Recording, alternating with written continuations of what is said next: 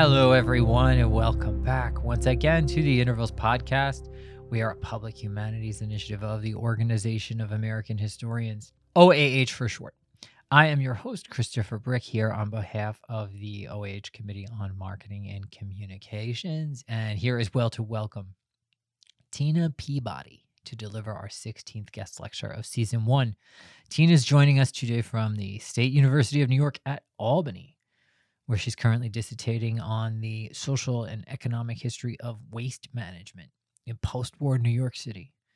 Her talk today on the history of sanitation and civil rights protests draws on some of that research, as does her recently published article, Marketing a Nuisance, which explores sanitation at the 1939 World's Fair. The historical memory and cultural representation of mid-20th century civil rights activism most reliably conjures imagery of the attack dogs, fire hoses, shotguns, sheriff's deputies, and burning crosses used to make Jim Crow a violent reality in the lives of Black people in the American South. Tina's research, though, turns an eye to a very different setting for these confrontations, New York. And she directs our attention instead to the way that Black and Puerto Rican activists in NYC linked their social justice work to a critique of and movement against environmental racism. Groups like the Congress of Racial Equality, the Young Lords, and the Brothers all surface in her talk because they protested insufficient refuse collection, littered vacant lots, and dilapidated housing. The movements, campaigns, and actions that her work documents reveals that civil rights activists in New York recognized issues of sanitation and health as part of the larger system of Jim Crow segregation, whose de facto reach extended far beyond the Deep South or the Old Confederacy. And here she is, Tina Peabody, on Dirty Discrimination, Sanitation and Civil Rights Protest in New York, 1962 to 1970. For many of us, the civil rights movement in the United States is marked by Southern struggles over voting rights and racial integration of schools and public spaces. When we think of the most significant moments of the movement, they tend to be events in the South, like the Montgomery bus boycott, Little Rock Nine, or the March for Voting Rights in Selma, Alabama. Of course, all of these are critically important moments in civil rights history, but today I want to talk a little bit about what civil rights struggles looked like in northern cities. Specifically, I want to talk about protests in the 60s and early 70s over inadequate garbage collection in New York City by African American and Puerto Rican civil rights activists.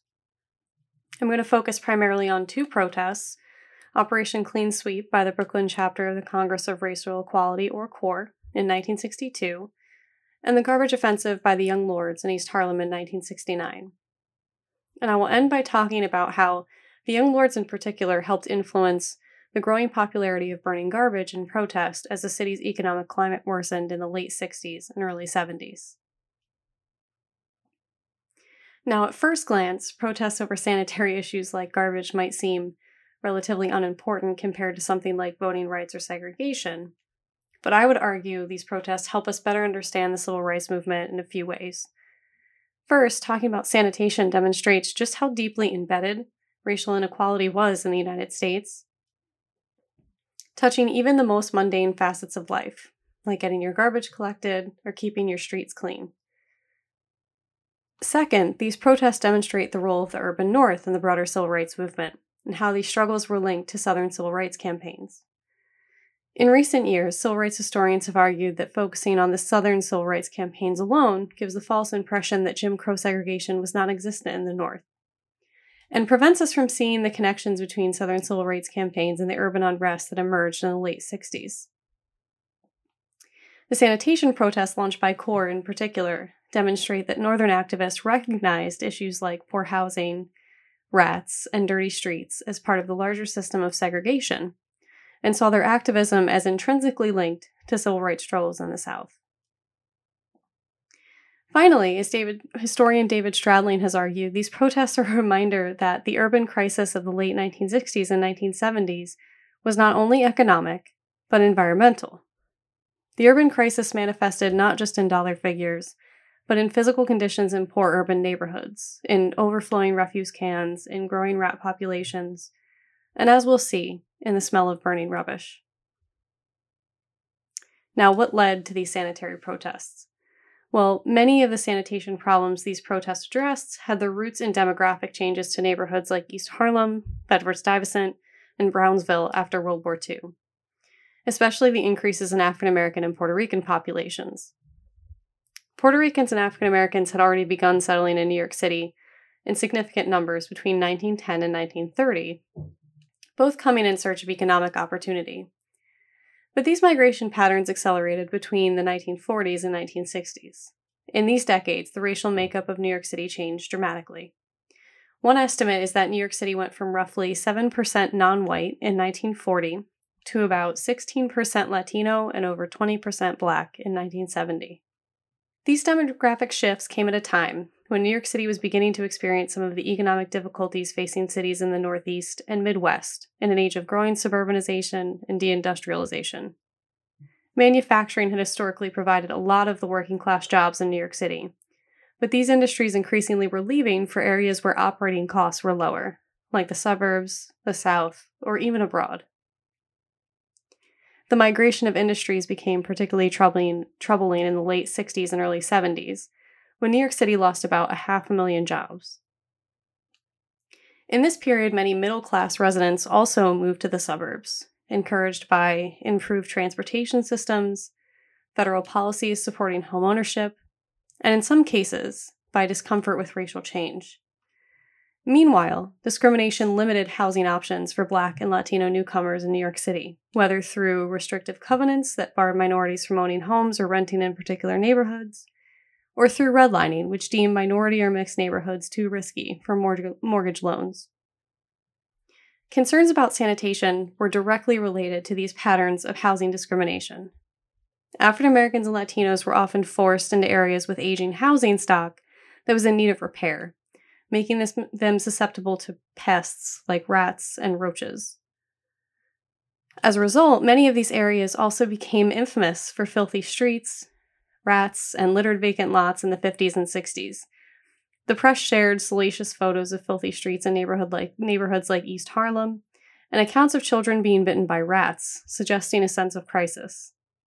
Volunteer cleanliness organizations and city officials tried to encourage clean streets with educational campaigns and cleanliness drives, but the focus tended to be on the individual responsibility of the residents and not the particular challenges they faced. These organizations rarely suggested that New York City's Department of Sanitation should be providing increased garbage collection, or questioned whether landlords were providing needed support like sufficient garbage cans, for instance. Sanitation protests by African American and Puerto Rican activists instead pointed to neglect by the Department of Sanitation and landlords, and framed clean communities as a right for all of the city's residents. The Brooklyn chapter of the Congress of Racial Equality, or CORE, was one of the first to call attention to inadequate refuse collection by the Department of Sanitation in a protest they referred to as Operation Clean Sweep. Operation Clean Sweep began with an investigation of sanitation problems in Bedford-Stuyvesant, Brooklyn. CORE found that the predominantly white neighborhoods in Brooklyn, with comparable or lower population density to Bedford-Stuyvesant, were receiving garbage collection 5 days per week, while the predominantly African-American Bedford-Stuyvesant received 3 days per week. Other neighborhoods receiving 3-day collection, like Bedford-Stuyvesant, meanwhile, were overwhelmingly white, and all had lower population density. The Department of Sanitation was not the only culprit, however. CORE member Arnold Goldwag also argued that landlords did not often provide their tenants with sufficient garbage cans. Brooklyn CORE argued that sanitation problems in Bedford-Stuyvesant were an issue of systemic discrimination and connected their struggles to the civil rights movement in the South. In a flyer for Operation Clean Sweep, they referred to Bedford-Stuyvesant sanitation problems as, quote, dirty discrimination, unquote. An article on Operation Clean Sweep similarly demanded investigation of, quote, the Jim Crow odors coming from the sanitation department, unquote. In short, CORE saw the push for daily garbage collection as only one part of a larger fight against discrimination. Demonstrating the broad array of housing and sanitation issues facing Bedford-Stuyvesant, they demanded not only 5-day garbage collection, but rat and pest extermination, proper heating, well-lit hallways, apartment repairs, fire hazard control, and cleaning of littered lots. Brooklyn Corps members negotiated with city officials and the Department of Sanitation, but this was ultimately unsuccessful. Brooklyn Corps members Oliver and Marjorie Leeds started by initiating a letter-writing campaign to city authorities. Eventually, Corps also sent a delegation led by Marjorie Leeds to the Department of Sanitation on August 24, 1962. According to Marjorie's notes about the meeting, the delegation was assured that there was a request for a budgetary increase in the works for additional service. Then, subtly placing responsibility on the people of Bedford-Stuyvesant for the problem, sanitation officials also suggested that they create a committee to help make the area, quote, cooperative, unquote, with the sanitation department. The delegation was also advised to report any littered lots they found, so the department could try to force private owners to clean them up. The delegation wanted action by September 8th. By September 13th, however, sanitation official Henry Liebman only repeated promises about giving the situation, quote, careful consideration and study, unquote, and added that the sanitation department needed an increased budget for equipment and personnel to provide more frequent service. When negotiations failed, Brooklyn Corps turned to direct action. On September 15, 1962, Corps members followed after the Department of Sanitation collection trucks, picked up the refuse left behind, and planned to dump it in view of city officials. According to one account, the refuse they collected was enough to fill 2 trucks and a station wagon. The police, who had been purposely made aware of the plan by Corps members, assumed the protesters would dump the garbage on City Hall in Manhattan and block the Brooklyn Bridge. But the group instead dumped it on the steps of Borough Hall in Brooklyn and picketed with signs reading Operation Clean Sweep and Taxation Without Sanitation. The New York Times reported they littered the steps with, quote, several cartons of refuse, unquote, mattresses, a rusted icebox, rugs, and bed springs. Marjorie Leeds, a white member of Brooklyn Corps, accepted the official summons for littering on behalf of the group, though when she insisted she would rather go to jail than pay a fine, her case was dismissed. Operation Clean Sweep did get the attention of Brooklyn's borough president, Abe Stark. On September 18th, Stark said he would work to improve service in Bedford-Stuyvesant and had been in touch with the Department of Sanitation Commissioner, Frank Lucia. Stark also made inspections in the months after Operation Clean Sweep and called for more stringent fines on landlords, noting that, on average, fines for violations in Brooklyn were far less than those in Manhattan.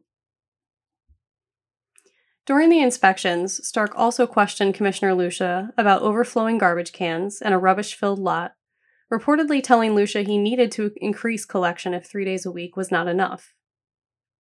In December, though, Brooklyn Corps' The North Star reported that they had been unable to contact the mayor since Operation Clean Sweep, and there had only been, quote, token improvements, unquote. Operation Clean Sweep continued into 1963.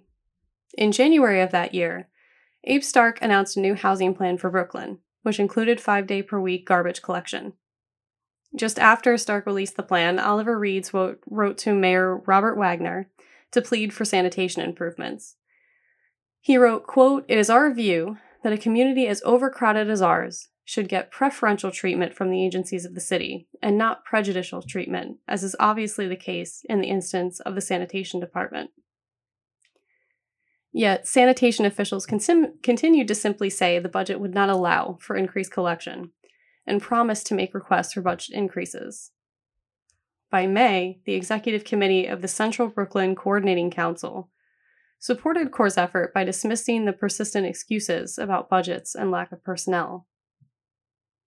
They wrote, quote, "While we do not want to deprive anyone of needed service, we can no longer accept the logic which requires that we, though more deserving, must continue to be deprived." Connecting their struggles explicitly to those in the South, they added, quote, "This argument has too often been used in the South and elsewhere to prevent equality of treatment for minority groups," unquote. 6-day-per-week garbage collection was eventually announced the following August, roughly a year after Operation Clean Sweep began. After Operation Clean Sweep, other core groups similarly took up the issue of sanitary services. In August 1963, the New York University, or NYU, chapter of CORE dumped garbage near City Hall to protest conditions in Lower East Side tenements on Eldridge Street.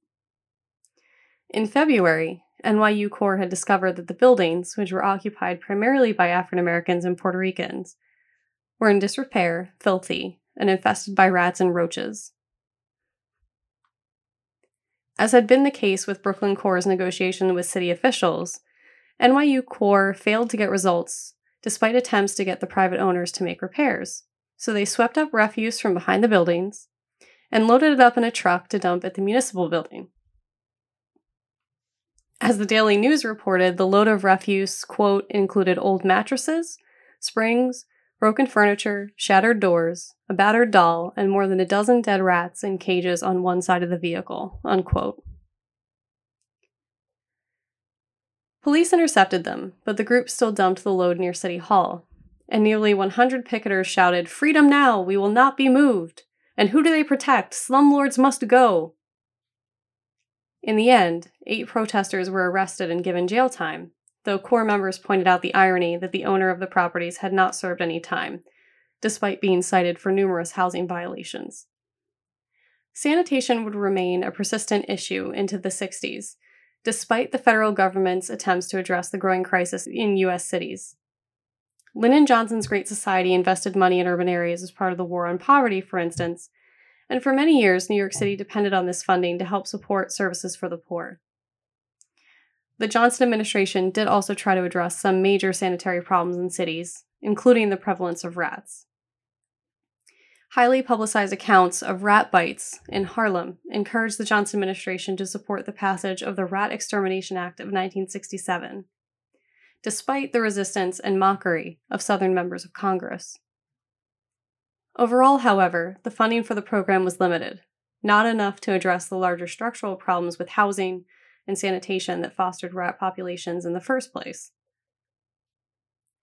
New York's Bureau of Pest Control, created in 1964, tried to control rat populations and rat bites, but as the Bureau's director told The New Yorker in 1968, he could not solve the problem if garbage was not collected or if rat holes were not boarded up. Rat extermination was also more complicated in apartment buildings with multiple dwellings, where landlord or superintendent cooperation was necessary to address the issue. While the Bureau of Pest Control advised that garbage cans needed tight-fitting lids to prevent rats, for instance, landlords were often accused of not providing sufficient lids or garbage cans for tenants. Initially, the election of Mayor John Lindsay in 1965 also raised hopes that civil rights issues might be addressed in New York City, but that optimism soon faded. As a former Republican U.S. Senator, Lindsay had an impressive record on civil rights, including taking part in the passage of the Civil Rights Act of 1964. At a time when the Republican Party was increasingly moving to the right, Lindsay pushed his party to support desegregation and promote legislation against lynching, poll taxes, and other forms of discrimination. During the mayoral election and afterward, the young mayor's administration was an increasing presence on the streets of poor neighborhoods, both through Lindsay's frequent walking tours of the city, and especially with the creation of the Urban Action Task Force. The head of the task force, Barry Goderer, developed teams in troubled neighborhoods to forge connections between local organizations and administration officials who could address particular concerns. Yet riots in Harlem and Brooklyn in 1967, and the increasingly radical organizing by poor and minority groups by the late 60s, suggested that Lindsay's efforts were not translating into concrete action. Part of the problem was that during Lindsay's time in office, the effects of deindustrialization and suburbanization on New York City's economy were only worsening. By the late 60s, New York City was seeing growing rates of both crime and unemployment. Given the limitations of the Great Society and Mayor Lindsay's attempts to address poverty and the worsening economic situation in New York City, it's perhaps unsurprising that the critique of sanitary services CORE initiated would become more forceful by the late 60s. The best example of this is the garbage offensive, launched by the Puerto Rican civil rights group the Young Lords in East Harlem in 1969.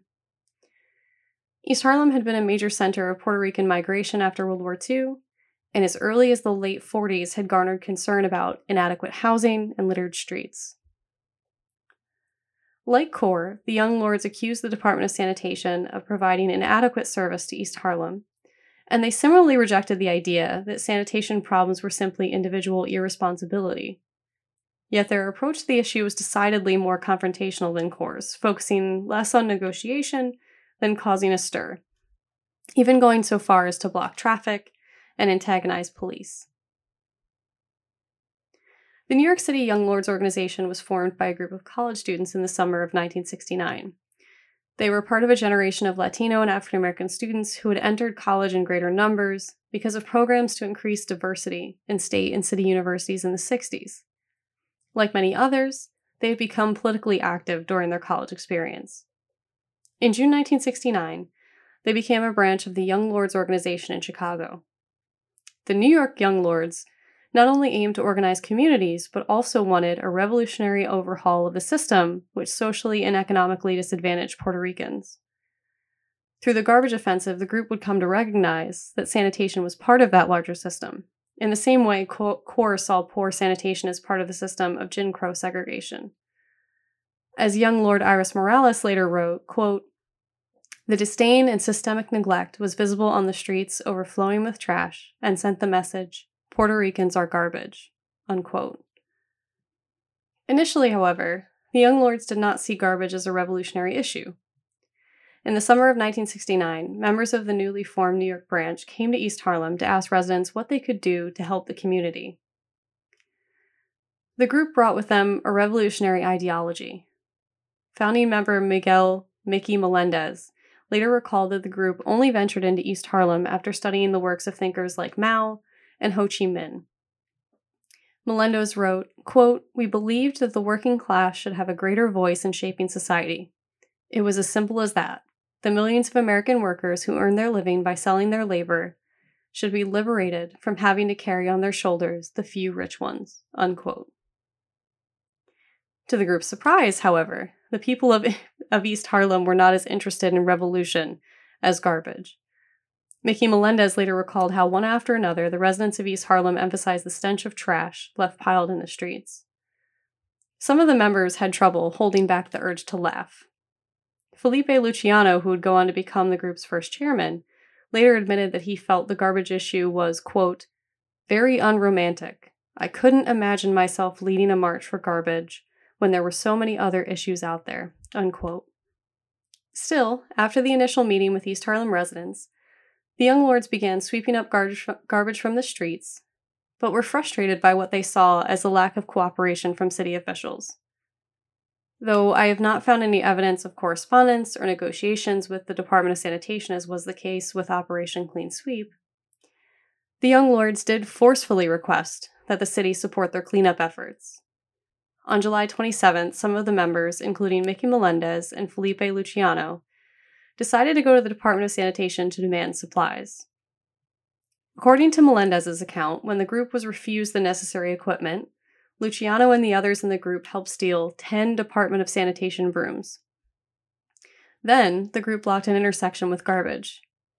The problem, Melendez later recalled, was that, quote, "the trucks of the Department of Sanitation did not come. When at last they did, half the garbage was left scattered all over the place. It was a slap in the face," unquote. A couple of weeks later, the Young Lords decided that if the sanitation department would not collect the garbage they swept, they would use the refuse they accumulated to get the city's attention. On Sunday, August 17th, the group, accompanied by some members of the community, swept up garbage and dumped it into the streets, blocking traffic and attracting the attention of cops. Melendez recalled that, quote, "the garbage formed a 5-foot-high wall across 6 lanes of Third Avenue, unquote. Their initial actions built upon the strategy of Operation Clean Sweep, but after blocking the streets with refuse, the garbage offensive took a more confrontational approach. The lords and residents began to set fire to the garbage, turn over cars, and even confront police on the scene. According to Young Lord Pablo Guzman, when residents noticed how the group was being treated by the police, they began to pelt the cops from their windows. The organization also issued 4 demands: regular garbage collection, a set number of brooms and trash cans for each block, more jobs for Puerto Ricans in the sanitation department, and higher starting pay for sanitation workers.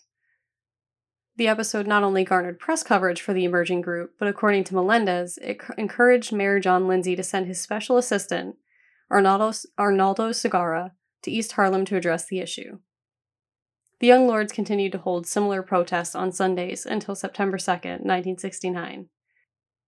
The impact of the garbage offensive is difficult to judge. On the one hand, it seems clear that the garbage offensive did not solve the sanitation problems in East Harlem. However, Mickey Melendez argued that after the garbage offensive, burning refuse became a popular technique to force the Department of Sanitation to pick up trash. He later wrote, quote, "Every time the garbage in our neighborhood was ignored, the people would simply fight back by applying the same tactics. More garbage would be piled up and burned in the street to force firefighters and other city authorities to pay attention to this problem." Unquote. In 1970, the New York Times attributed the use of garbage burning in protest to the Young Lords, calling it, quote, "a technique the Young Lords popularized to call attention to the sporadic and sometimes invisible activities of the sanitation department in poor neighborhoods." Unquote. Evidence supports these claims that garbage burning did not die out as a protest technique after 1969, and in fact became a frequent tool for minority communities to demand sanitary services. Between 1970 and 1971, residents of Brownsville and Brooklyn launched high-profile garbage burning protests as well. Much like East Harlem and Bedford-Stuyvesant, Brownsville had changed demographically after World War II, transitioning to a largely African-American and Latino neighborhood by the 1960s, and its sanitation problems were particularly dire. Brownsville had once received 6-day-per-week trash pickup, but by 1970 was reportedly receiving irregular collection roughly twice per week. One sign of the problems with sanitation was the prevalence of rats. In 1968, the Bureau of Pest Control considered Brownsville a Phase 1 area, which designated a section of the city where high rat populations and high incidence of rat bites converged. Brownsville sanitation troubles were worsened by urban renewal projects. In the 60s, it was estimated that 500 buildings in Brownsville had been demolished for urban renewal projects, but in 1973, the State Study Commission reported that none of those projects had been completed. This left a littered landscape that many equated to a war zone. In 1970, one article described Brownsville as, quote, "beset with rubble-strewn lots, abandoned and burned-out buildings and empty storefronts," unquote. Another article noted that sections, quote, "marked for urban renewal are vacant hulks of buildings and rubble-strewn lots looking much like blitzed European cities of the 1940s," unquote. The spring of 1970 began with peaceful protests over the sanitation problems in Brownsville by the Brooklyn Community Council. But by June, the protests had become more combative. On June 11, 1970, there were 3 days of disturbances and rubbish burning. The trouble began when 2 men, Richard Green and Charles Wheel, were arrested for allegedly burning refuse in the middle of Sutter Avenue. The arrest drew an angry crowd, and violence broke out, during which rubbish was strewn in the street, garbage and abandoned buildings were burned, and stores were looted. Though the initial focus was sanitation, there was also tension between residents and the police and the fire department. The car of the officers that arrested Green and Wheel was firebombed, for instance. According to the fire department, police told them to wait to respond to the fires until the area was secured, but one resident claimed that when she reported the fires, she was told that the fire department did not care if her block burned to the ground. Protests involving rubbish burning continued into 1971 and increasingly strained relations between the Brownsville community and firefighters. Between May 5th and 6th, 1971, protests broke out in response to state cuts in public assistance like Medicaid, food stamps, and anti-narcotic programs. Residents used trash and abandoned automobiles to block intersections and set rubbish fires along with other major blazes. The New York Amsterdam News reported that there had been 120 fires in Brownsville during these protests, 32 of which were rubbish fires. Firemen also reported being confronted and pelted with debris as they battled the blazes, and the following day, union representatives from the Uniformed Firefighters Association and Fire Officers Association announced they would not enter riot zones unless they were provided police protection. Rubbish fires continued to break out in Harlem and East Harlem as well. On August 4, 1970, residents on 2 blocks of 111th and 110th Streets set fire to garbage, old furniture, and bedding, and even abandoned cars in protest of inadequate garbage collection. As in Brownsville, tensions were high between residents and city officials on the scene. Firemen did not immediately respond to fight the fires on 111th Street, and the police claimed this was because firefighters had been, quote, bombarded with missiles, unquote, earlier in the morning when responding to an abandoned automobile fire. On 110th Street, residents reportedly warned firemen, quote, their truck would be burned if they tried to put out the fire, unquote. The New York Times reported that after sanitation officials and firefighters spoke to residents on 110th Street, the Department of Sanitation cleaned the block and promised to help residents with the cleanup drive. 10 days later, however, uncollected garbage was heaped in the streets on Lenox Avenue in Harlem because the sanitation department had failed to collect garbage for 2 weeks. Sanitation department officials responding to the protests were reportedly harassed before being allowed to clean up the area. Finally, in February 1971, residents of an apartment building in the South Bronx set a rubbish fire in the street to protest that they had no heat, and reportedly formed a, quote, human barricade, unquote, to prevent firemen from fighting the fire. The city's response to these garbage burning protests was mixed. In light of the protests in both East Harlem and Brownsville, Lindsay asked his Urban Action Task Force units to submit weekly reports in early June 1970 to help prevent similar crises. He also made a walking tour of Brownsville after the protests in June 1970, sympathizing with the frustrations of residents but also not condoning the violence. The sanitation department also reportedly sent 13 collection trucks to Brownsville and cleaned up 135 tons of refuse in June 1970 and provided extra collection in the weeks following the disturbances. Still, 2 weeks after the June 1970 protests in Brownsville, the New York Times reported the area was, quote, filthy.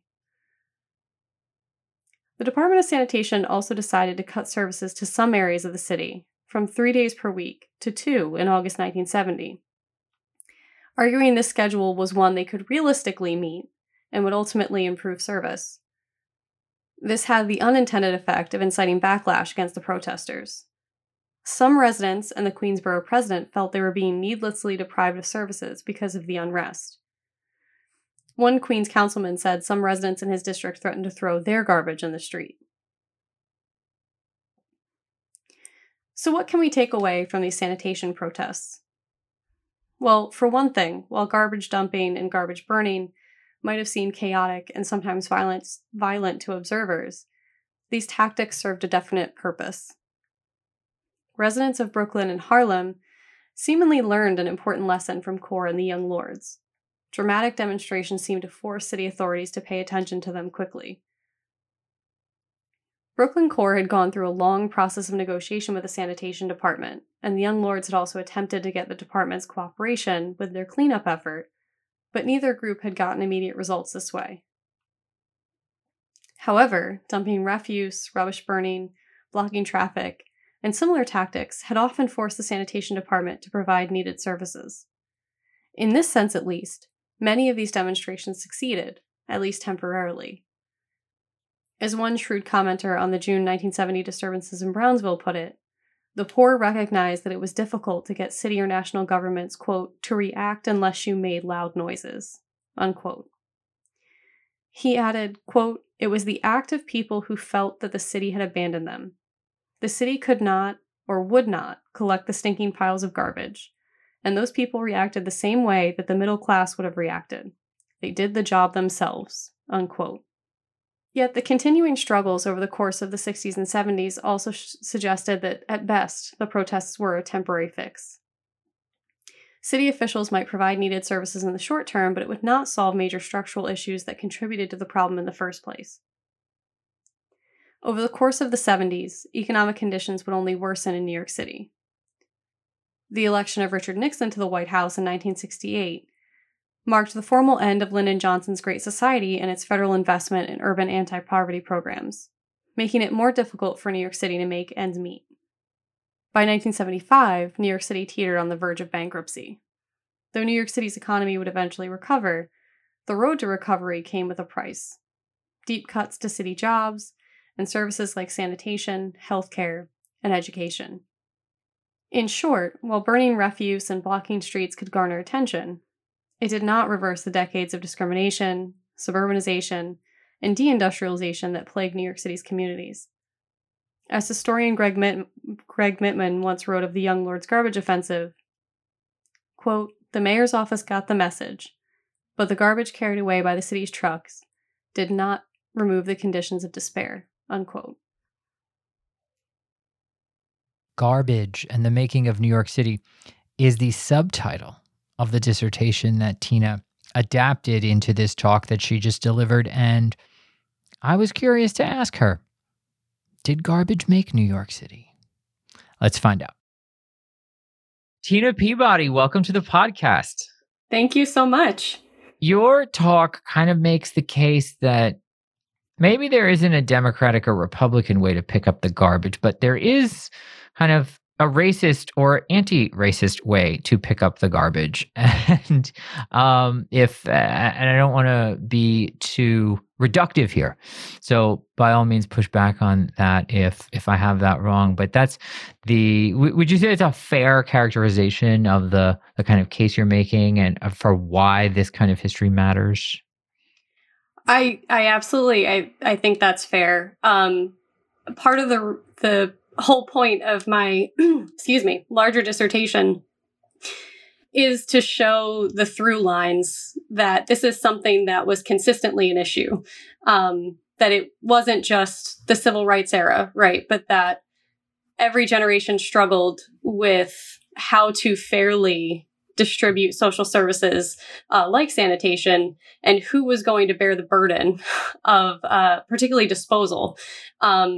And, in the late 19th century, the people who tended to bear that burden were immigrants who worked in the waste trades, right? In the sense that they had to labor with it, but also, that their neighborhoods, the tenement neighborhoods they lived in, were the ones that were criticized for being not clean enough, right? For not having sufficient sanitary services. And you see that repeated again in the 60s. And I think the consistent through line is that middle class and upper class New Yorkers, predominantly white, not necessarily whiteness is not a consistent category over that period, but in general, white, wealthier New Yorkers were very successful in challenging the city's disposal techniques when it might inconvenience them. They were very insistent that waste facilities not be located near their homes, right? They wanted to be sure that they could depend on cleanliness in their city. So, they were a very successful sort of, maybe lobbying group is too strong, but certainly cleanliness organizations throughout the late 19th century and the 20th century, they had strong connections to the Department of Sanitation in the city. And they had sort of a political power. And I think not necessarily always intentionally, but they certainly used that power to assure that their neighborhoods would be clean. And oftentimes they used their platform to criticize tenement neighborhoods, and if you're talking about the late 19th century, early 20th century, for uncleanliness.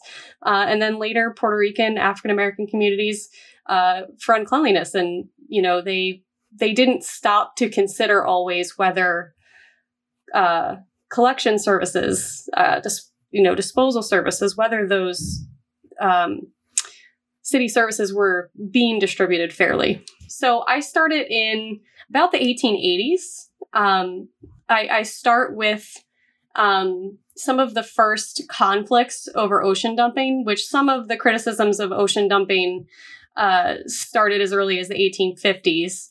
But I started in that late 19th century moment, the beginning cusp of the progressive era, when people are starting to question the dominant method the city has relied on for years, in part because the island didn't have a lot of land, the island of Manhattan, but it did have plenty of access to water. So ocean dumping was the most convenient of solutions in some ways. And so I start with the first sort of pushback against ocean dumping. And it's from a lot of different fronts. On the one hand, you have communities that will eventually become part of New York City, but weren't at the time. So, hotels on Coney Island, that area complained that the city dumped and then trash washed up on their beaches and that it was endangering their resorts. You had similar complaints in New Jersey, consistently throughout the 20th century. And then you also had the fact that the city is sharing space on waterfront docks to do what it's doing, right? So when you dump the refuse, you have to use a waterfront dock to prep it. You had mostly Italian laborers who are sorting for any salvageable goods. They're trimming the scows that are going out for dumping to make sure that they're even and can take to water.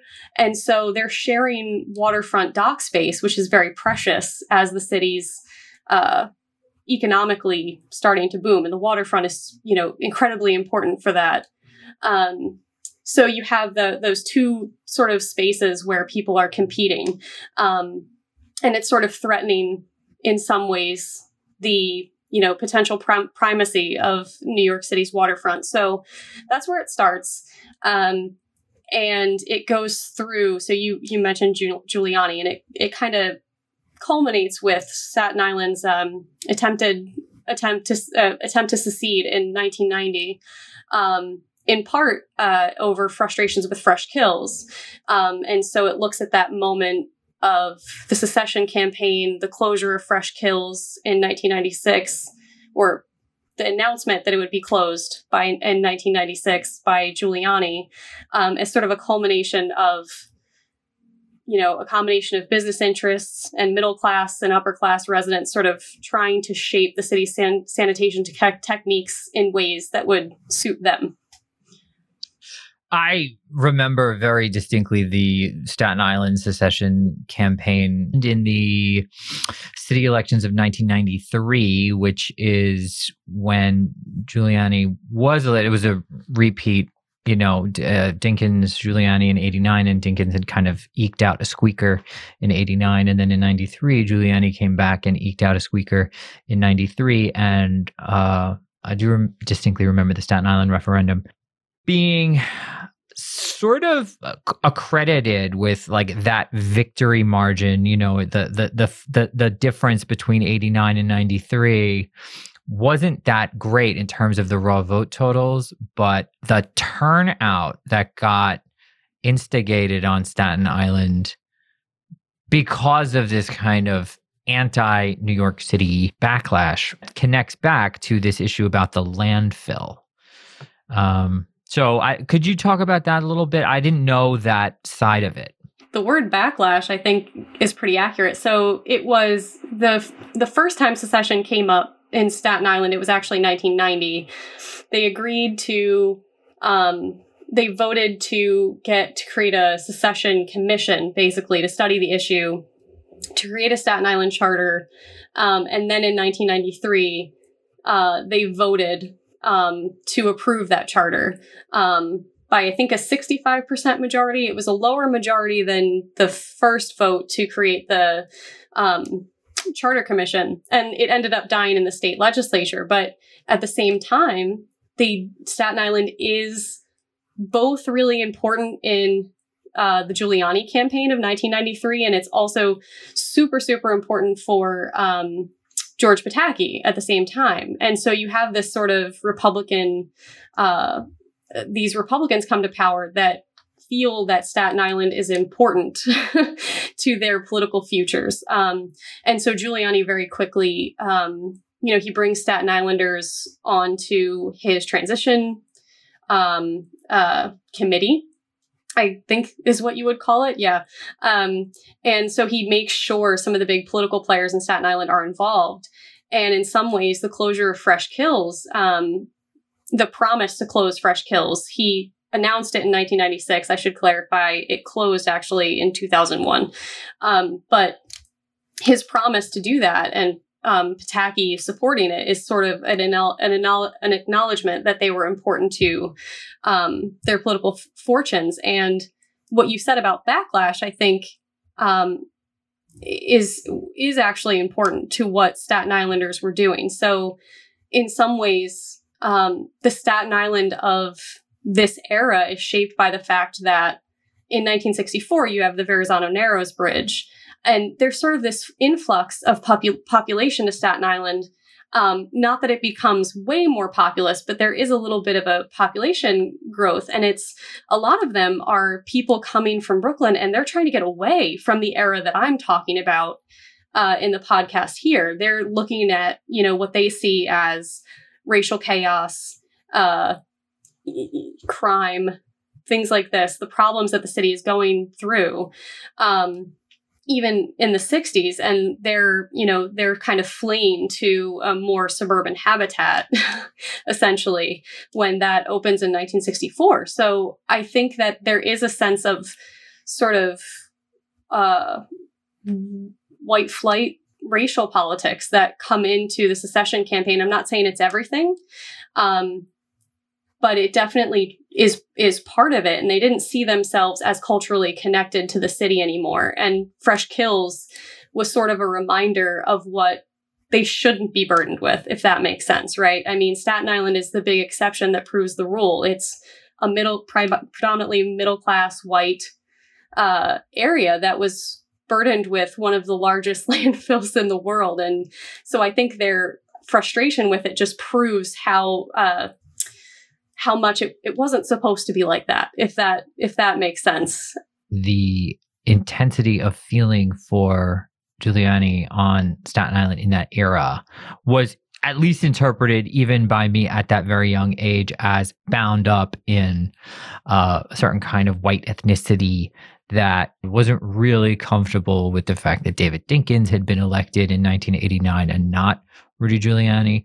I do think the protests that I'm talking about in the 60s have a direct relationship to everything we're talking about in the 80s and 90s, in the sense that I think Staten Islanders very clearly see the types of protests that are happening that I'm describing in the talk. They see that as threatening their potential to get their problem with Fresh Kills solved, right? You see in the Staten Island Advance, you see them talk about, if the Bronx or Manhattan had the problem that we had, can you imagine the protests that would emerge, right? So there's this sense that that civil rights activism got so vocal, including in the realm of sanitation, I would argue, that they see it as distracting attention from, Fresh Kills, which, I mean, to their credit, is a huge problem. But I think they see it as competing with primacy of taking care of that problem. And they resent, especially by the 80s and 90s, that calls for environmental justice in the Bronx and Brooklyn, because the closure of Fresh Kills means putting waste transfer stations in the Bronx, Brooklyn predominantly, and they see environmental justice protests against that, mirroring the kinds of things that I talk about in this talk as threatening the possibility that Fresh Kills will close. So I think there is a through line between what's happening there. Do you happen to know off the top of your head when the sanitation department in New York City was created? Yeah, so the actual Department of Sanitation was 1930.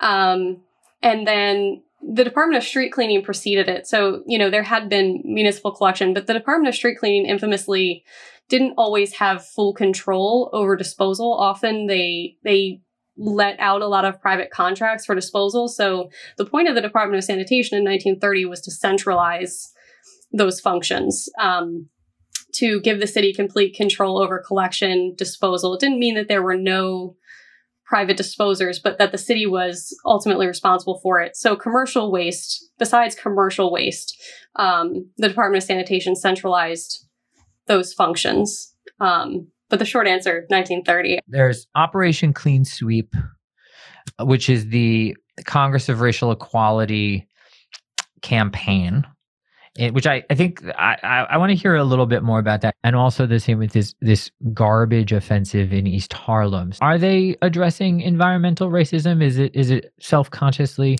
both like anti-racist and environmentalist, and an attempt to fuse the two agendas?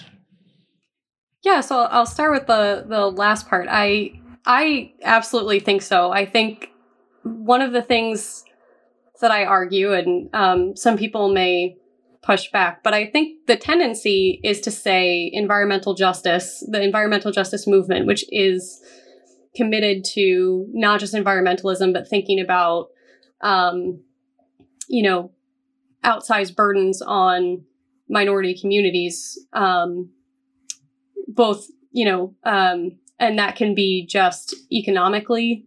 And I see CORE, and especially I think, the Young Lords, I see both of them speaking that language, I think, in the 60s. And to me, it's an important, one of the reasons that looking at their garbage protests, I think, is so helpful. Other people have looked at them individually, have looked at one or the other, but I think the advantage of looking at them together is you sort of can use them as a through line through what we sometimes think is this like division between the civil rights era and then the Black Power era.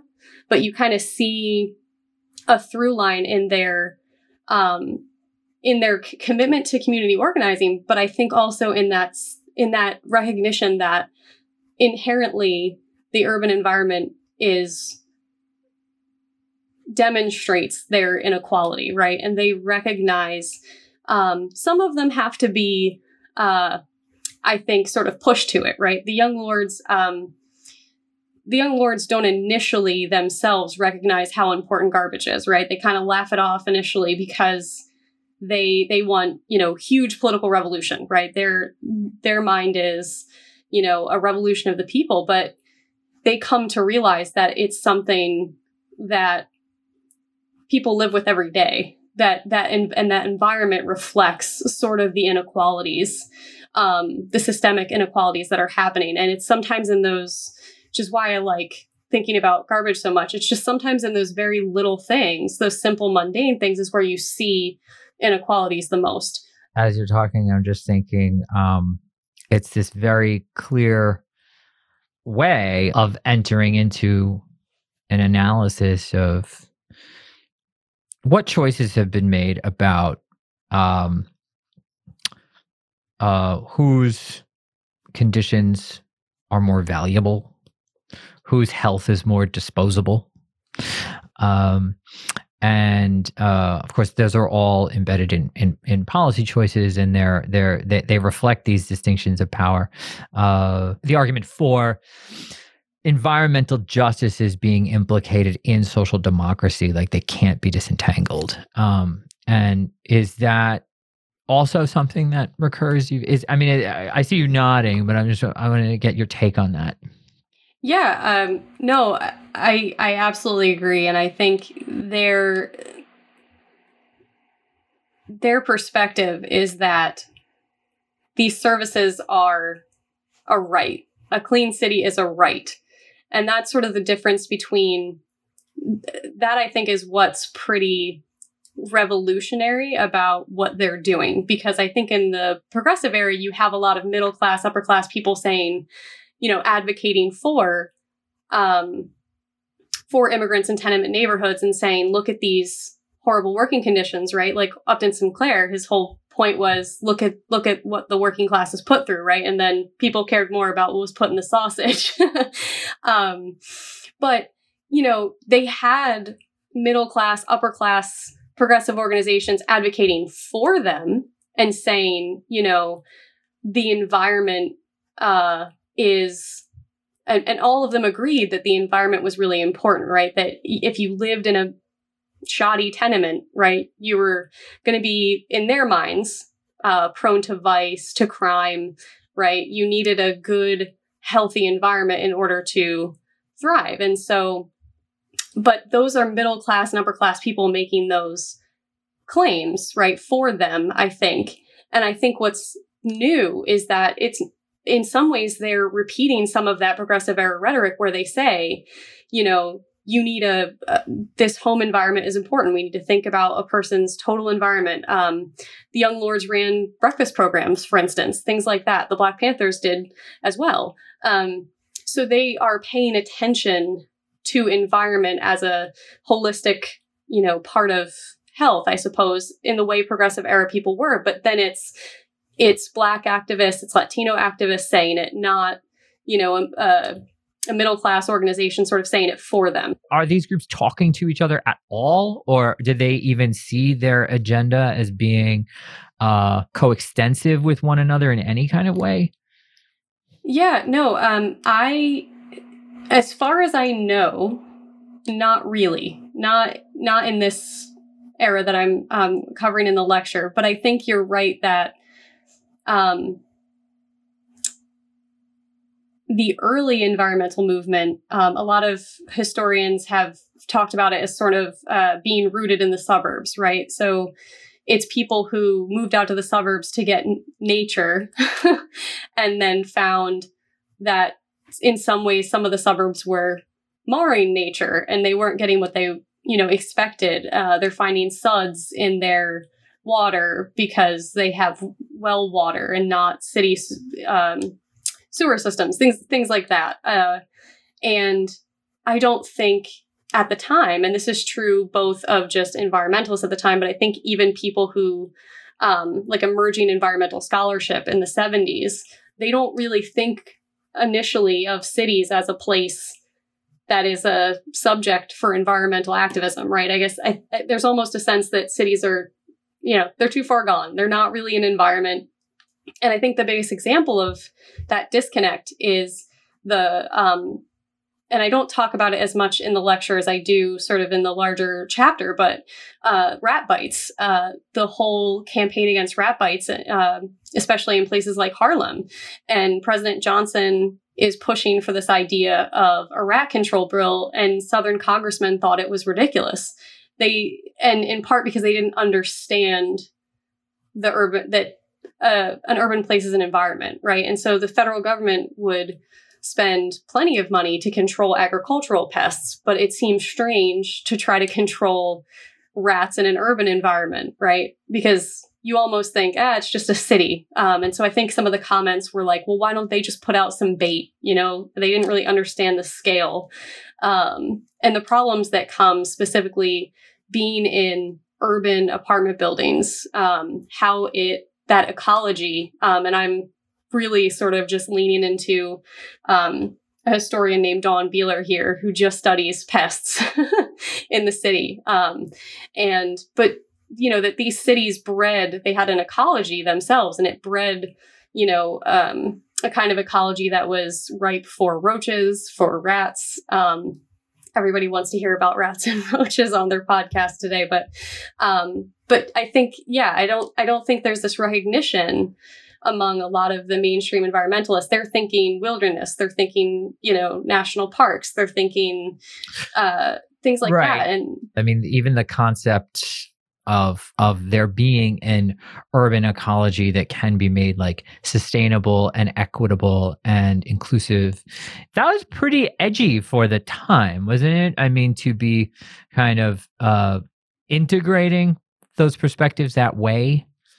In some ways, I think it flowed more naturally than it perhaps seems from the early civil rights movement. Because I think, you know, a lot of times we think of the civil rights movement and we focus on things like school integration, and those are all really important. But I think that all civil rights activists were aware that it was, you know, all the spaces of their lives were embedded with these inequalities, right? And so I think it was very obvious to them. I think other people needed to kind of catch up. But also, I mean, they're also responding to worsening conditions, right? So, and in the same way that the progressive era saw large influxes of immigration that challenged the housing stock that New York City had. And that's why you end up with tenement buildings that are, dilapidated and don't have air, don't have ventilation. Well, it's a similar process when you have a large influx of African Americans, you have a large influx of Puerto Ricans, and the city's housing stock just isn't really prepared for it. And so they're responding both, I think, to a longer term awareness of segregation and discrimination in everyday life, but also sort of newer problems that are coming because of a period of growth in the city. There's garbage on fire, literally, in your talk. And in our, just colloquial English, there's plenty of GIFs and memes out there of dumpster fires that, and I've used them on plenty of occasions to convey my assessment of something that isn't going very well, right? It's a metaphor for catastrophe of one kind or another, but it's a metaphor for something else in this talk, right? I mean, these fires are doing some degree of political work. Sure. Yeah. I mean, one of the reasons I was attracted to tracing a through line between CORE, the Young Lords, and sort of later, sort of maybe, I guess you could argue more sort of spontaneous rubbish burning during protests.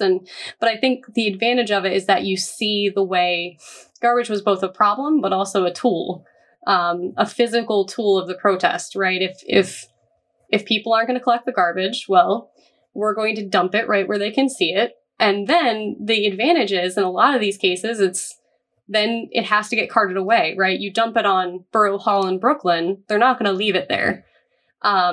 So it's a tool in the sense that it's both showing frustration. Sometimes setting fire is just a way to get rid of it, right? Burn it and be done with it. But also, it just attracts attention. It attracts the city to come in. And I think it's the Young Lords that probably express this the best. They really explicitly see it as, we do this and the city comes running. It gets us attention that the city won't give us otherwise. And that when we do it, here comes the Department of Sanitation and they end up cleaning it up, right? So whether it's attracting the attention of the police, the fire department, it's all sending this message about the city's priorities. And it's saying, in some ways, we need more attention and we're not getting it. I think it's CORE that actually uses that wording, that they say, because these areas are so crowded, we should be getting additional attention, not prejudicial treatment.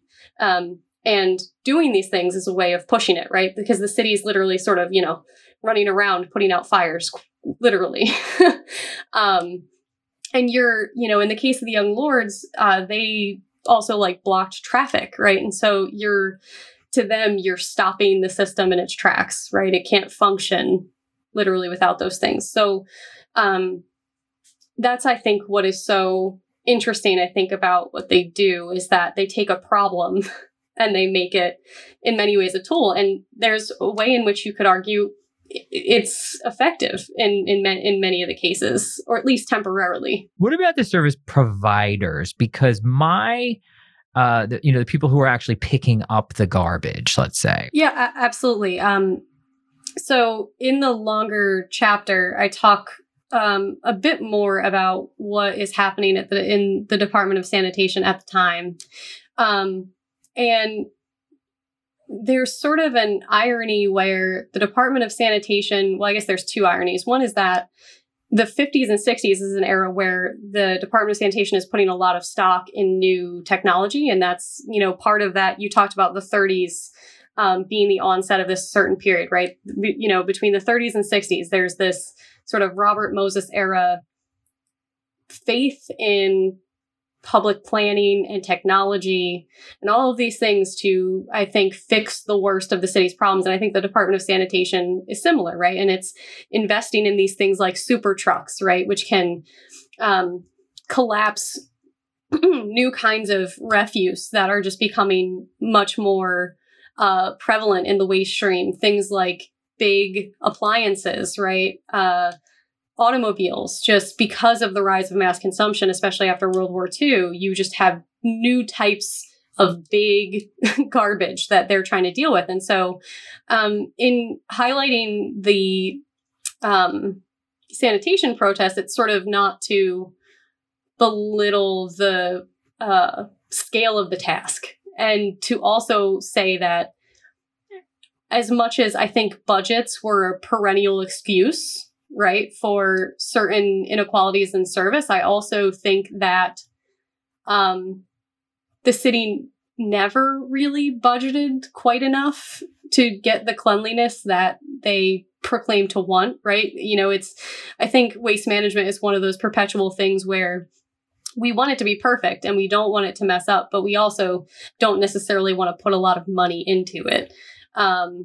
And so they are investing, though, a lot of money in this new upgraded equipment and things like that to try to make collection more efficient. I will also say that the Department of Sanitation, your sort of sense that at the time it was dominated by predominantly white, some sort of white ethnic groups. And there is that irony that, immigrants in the late 19th century and early 20th century, they flocked to work in the waste trade. So, Italian laborers salvaging recyclables from New York's waste.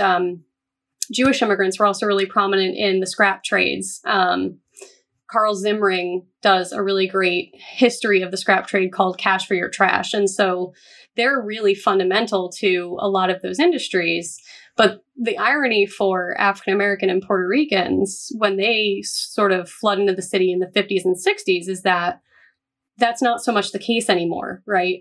You have a Department of Sanitation that you'll see a lot of Irish, Italian, Department of Sanitation workers and associations, but you don't see a lot of African American or Puerto Rican representation in it.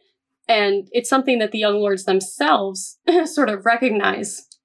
So one of the demands that I talk about for the garbage offensive was more jobs for African American and Puerto Rican. So they sort of recognize that path to sort of civil service work that I think, or, just lucrative work in the waste trade, I think they recognize that has passed. And that was something that used to be a path into sort of, a middle-class life. And so that's an irony for some of the people who are in Staten Island and wanting to secede, is that a lot of them are these descendants of groups who had once done these trades in some ways. We are almost out of time, but before we finish, I wonder just a little bit about your story, how you came to this work and what brought you to it. Yeah. So there's a couple of different things. I guess I almost wasn't a history major at all. I was an English major undergrad. So I was studying literature, and I just happened to, study abroad and take enough sort of political science and history classes that I started thinking about more of maybe the context behind some of the literature that I was reading, more so than maybe the literature itself or as much. And so I started to get interested in some of this history. And I think also during college, I worked at a living history museum, and I never really thought history was that interesting when I was, say, in high school or anything, partly because people, I think, just taught it as sort of dates, and it was always, it was presidents, and it was big wars, and it was all the big stuff. And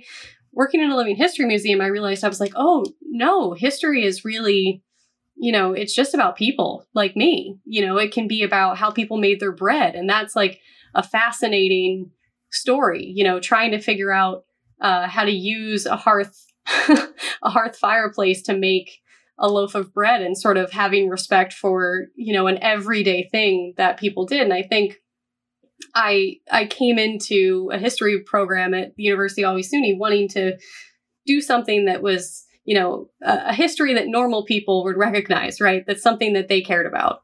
But I didn't really expect to do waste management. I was interested in New York City. I was interested in urban spaces. I thought I would end up doing something about parks. And I thought, I thought conflicts over park space and how they reveal social hierarchies, racial hierarchies, because, sometimes you have legal equality, but these social spaces in cities will really reveal who's allowed, who's not allowed.